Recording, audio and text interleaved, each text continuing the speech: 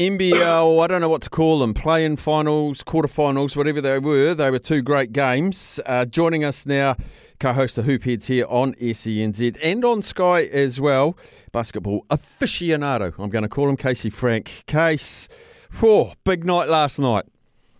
It was a big night. The prelim finals is the official title, and two really impressive games of basketball for vastly different reasons. I think the one we're going to get to in a second, there's a lot more to chat about, but the Bulls played a fantastic game overall and really showed some great offense, overpowering the Wellington Saints, and they're looking like a real threat against the Tuatara tonight. But the ending of that Hawks-Rams game, I think that's something that's going to be talked about for a while, and it's certainly been all over social media pages for the NBL as well as a lot of fans too.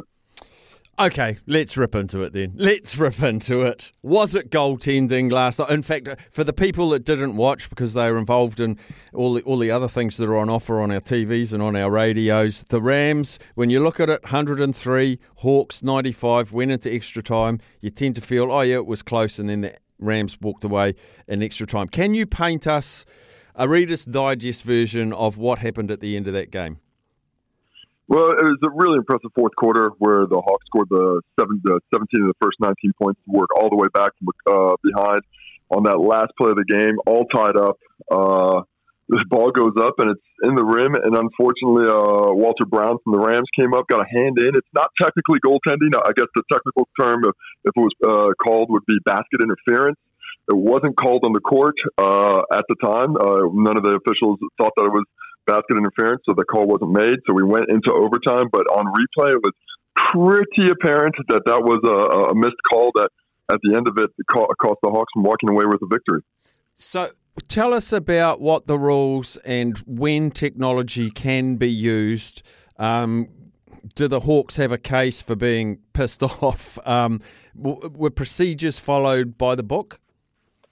Look, I feel absolutely sick for the Hawks. To have a game go that way and to get punched in the gut like that and try and continue playing, that's very difficult. I also feel absolutely sick for the officials because it was a missed call. It wasn't called on. But in terms of technology, the way the rule book does, and on air, we were a little bit confused on this because the notes that we had on it didn't specify exactly. But unless goaltending is called on the court, the replay system cannot be used to review goaltending. So meaning, if you think it's goaltending at the end of the game, you can't just say, hey, can you check out that thing that wasn't called? It has to be whistled on the court. When it wasn't whistled on the court, they were unable. So the rules prohibited the officiating crew from going to replay at that point, which is an unfortunate twist in the rules, probably something that we'll be looking at as a league in the next year to rectify. Sometimes you see these things, rules change, but for the moment, that's what happened. Do the Hawks have a case to be upset and pissed off? Absolutely. Do they have a case that could possibly lead to an overturn and a protest? I don't believe so, because it's a missed call in the court, and that those kinds of judgment calls, to my knowledge, to my understanding of the rules, are not reviewable or protestable. And, of course, the Rams play again on Saturday. What does a get-out-of-jail do for a team? Will they feel lucky? Will they feel deserved because they've got a big game coming up in a couple of days? You take a win any way you can get it. The Hawks, they'll be thinking about this one for a long time. The Rams, they will not. They were on to the next one, and there is nothing. A get-out-of-jail-free card is the next way to put it. You get a little second life. You've got nothing to lose now. We basically stepped on it. We nearly did, but the basketball gods, they reached in. They gave us another opportunity to go out and play. So you can play with a lot of freedom. You never really want to win that way, but you want to win anyway when it comes down to it. So they're going to keep moving on, and I think it'll be much easier for them to put behind them and use it maybe as fodder, maybe as our chance to roll the dice moving forward and trying to move on towards the finals. Bulls and Saints. Bulls 124. I don't know if that's a season high for them, but geez, I'd imagine it'd go close.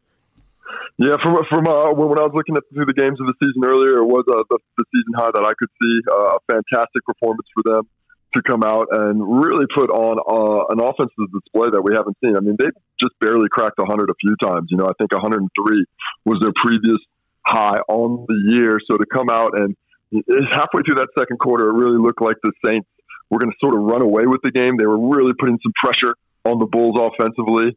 And then just Jared Wilson framed fantastic shooting from deep. Overall, the Bulls were able to hit 15 threes, and the return of Tyrell Harrison was instrumental inside. And his minutes, he was really dominant around the interior using his size and mass. And Dan Fotu, who I think was pretty unlucky not to make the All-Star 5, had another stellar game. They're just looking like an extremely strong team. Beat a Saints team that was playing with a lot of confidence and looked really good coming in. Had about a half of basketball like that, but they just could not stand up to the depth and strength of the overall unit of the Franklin Bulls.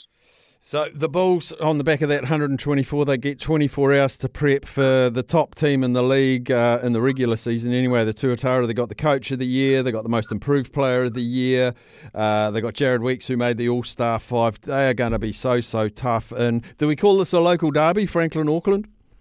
Yeah, the north side against the south side. Once upon a time would have been the Battle of the Bridge, but I think the Tuatara claimed a little bit more of the Central City themselves. But yeah, it's going to be a really interesting game. These teams split during the regular season.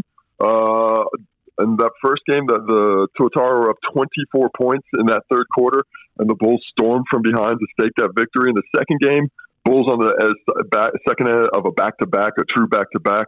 And they're only big because Harrison wasn't playing, went out really early in that one. That's Dom Kamapoto with injury, so they had no one to contain Rob Lowe, who just ran rampant with his size into a eventual around a 15-point victory. But both those games, no Tyrell Harrison. So this is going to be essentially the first time this team has really met. The Bulls are going to be a little bit fatigued, but the Tuatara, I think they're going to be hard-pressed to defeat a team that's well-drilled, and I think well-suited to matching up against them in a lot of areas. Just wondering, like, you've played basketball for a long time, the effect on the mind and the body to play back-to-back. It really depends on a lot of factors. If you've done the work, it's pretty easy. You've done an entire season to get yourself in shape. You understand that at some point you're going to have to do this. When you play those big minutes, you're going to wake up, you're going to be really sore. You're just going to have to work out that body, get yourself mentally ready to go. I think mentality-wise, it's a little bit easier at this point in the season because, you're right at the end of the tunnel. You can get it. It's not the same as like maybe early season one when you're losing. This is for all the marbles. You can certainly get up mentally. Physically, the older you get, always a little bit harder. There are a lot of fresh legs on that Bulls team, and I think they did a good job of rotating guys in and out. So I think they have a good chance of, on the whole, not being too affected by it. But it is a difficult task, as always, to back up for 24 hours to get yourself back on that razor's edge, both mentally and physically. And do you think that's something that the Tuatara might look at, play a bit more of a run-and-gun game to try and get them fatigued early and then maybe dominate the fourth quarter? Would that be a tactic? Yeah, you always want to test out the legs of the opposition. It's a thing that sort of will work through 40 minutes because I don't think you're going to come out and you're going to blow the Bulls off the court. But if you keep up that pace for 40 minutes, over time, you're looking for that strategic advantage, just a little bit extra in the tank. But there's a flip side to that coin. And that flip side is the Bulls came out and they're battle-tested right now. The Tuatara have only played 2 games in the last few weeks. The Bulls have had a lot more activity. They're going to come out. They're going to be sharp. And they're going to be able to just come off. With the second they get let off that chain, they're going to be barking mad. So the Tuatara are going to have to find a way to match that without having sort of that battle testedness of late. And then Saturday night, 7 o'clock, Nuggets and Rams. I'm guessing the marketeers will be saying Webster versus Webster. Had never played each other till a couple of weeks ago. Now they're going to do it for the second time. And I can tell you, Casey, we've had Ty Webster on the show the last 3 Tuesdays, and he's promised me, for us and for our listeners, he's going to do braids or cornrows for this game. Nice. The hair has a lot to do with the game. Look good, feel good, play good. T-Web, he's always out there having a good time, and I am excited to see the Webster versus Webster battle. Corey Webster was instrumental in the Rams' comeback in that fourth quarter when the offense looked all but lost. He really reached down back deep into the pocket and showed off his ability to score. He's just got such a quick trigger when it matters most, a chance to get that shot off, and it looks like he's recovered from an injury he's been playing with this year. And Ty Webster, this team hasn't been the same since they brought him back in, replacing Ja'Cory McLaughlin essentially because he's, I believe, still out with injury, and picking up right where that guy picked off would have been in there for the All-Star 5 and Kiwi Guard of the Year had either of those guys played a little bit more time. I think, just the short seasons kept them out of that. but it's going to be really interesting. Those two teams split. They played only a few weeks ago, and 1 week in between the games, back-to-back games. And the Rams, they won the game when Troy Baxter Jr. scored 25. They lost the game when he scored 5 points. But the difference in the two, really for me, was the Nuggets lost the game where they didn't have Ty Webster. They brought him in the next week. I believe it was his first game against the Rams, and they win that one. So that may be leaning to where this one goes, but it is going to be a really good matchup between two teams who have depth, have quality of athleticism, and have great scoring ability. Yeah, depth. Like we always talk about starting fives and how they match up, but getting to the pointy end of the season, it's your 6, 7, 8, 9 player. Who's got the advantage, do you think, on the bench?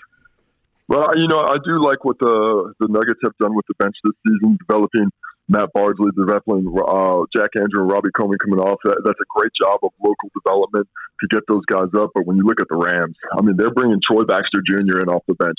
They're bringing in Galen Smith, 2 imports, and then Corey Webster, who's the equal of any imports. And to bring in that kind of firepower, 4, 5, 6 minutes into the game when the defense might be a little bit fatigued and they're a little bit more apt to giving up some easy looks, that can be a really dangerous combo. And those guys have come off along with Quinn Clinton, who's given them valuable minutes and really lifted that squad at times. 6 p.m. Sunday, the grand final. Who's in it?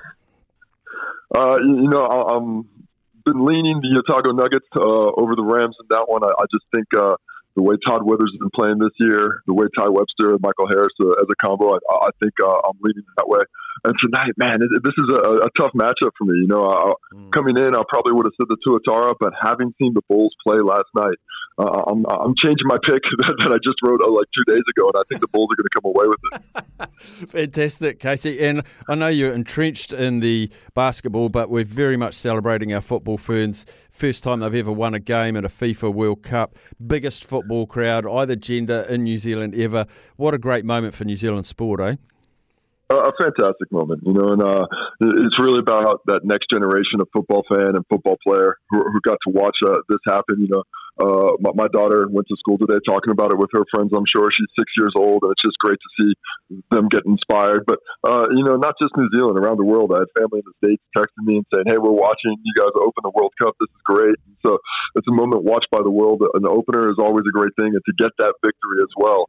What a moment, and one that the players, the fans, and I think all fans, not just at the stadium, but all across the country, will never forget. Brilliant. Casey Frank, love your enthusiasm, and I love having you part of the SENZ family, mate. Go well, my man. Enjoy this weekend.